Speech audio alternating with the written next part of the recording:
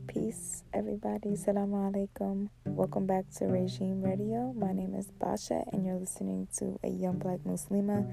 This is a community of blossoming humans in which sometimes I do answer questions and make you think about your potential to make change, but you already know it's up to you.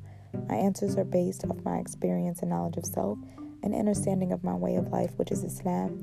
So believe me when I say, I want for you what I want for myself.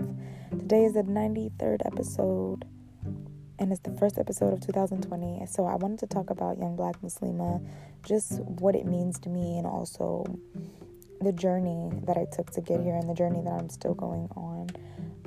Young black Muslima was made to really empower women, and not in a sense of like me doing that work, but help women to reflect on their power internally, so that they're able to see the beauty in Islam and see the beauty of women all over uniting. And instead of us, judging one another, really just coming to understand that we may have certain similarities.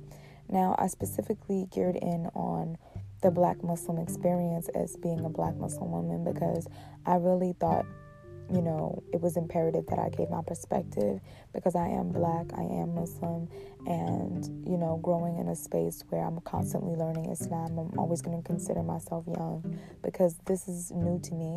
I converted in 2015, so it's constantly a space in which I have to humble myself and realize I'm not this kind of like elderly scholar.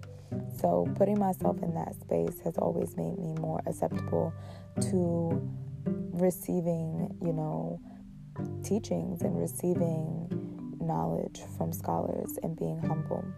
So going forward, this is going to be something that continues to expand for the best opportunities of connecting all women, because I want more black women to see the beauty in Islam versus, what media may portray, and also just really connecting with the black Muslim experience from a black Muslim woman's perspective. Because, one thing that I notice is that people have a hard time accepting when black people are proud of who they are, in a sense of really, just appreciating their lineage and appreciating where they come from, because it intimidates people. It makes them feel like they don't know who they are sometimes.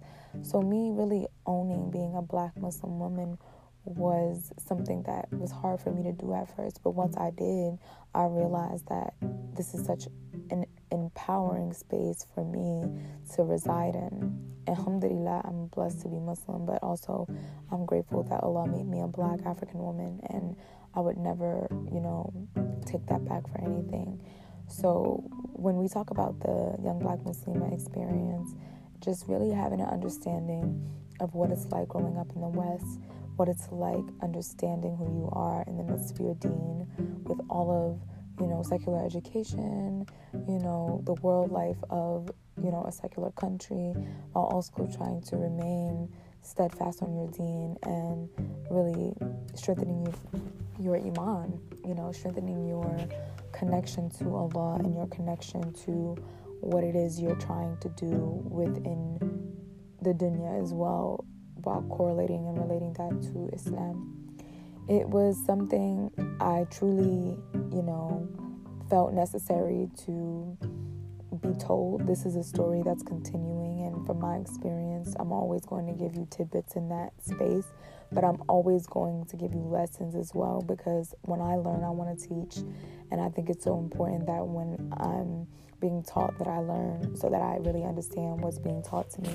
So within that space, I just really wanted to give you guys this short episode so that you're able to connect with the young black Muslima experience and continue to grow with me, build with me. Don't forget to support the podcast. This is the first episode of 2020, so I wanted to make it short and simple because I appreciate you guys for supporting me. Alhamdulillah. Assalamu alaikum wa rahmatullahi wa barakatuh.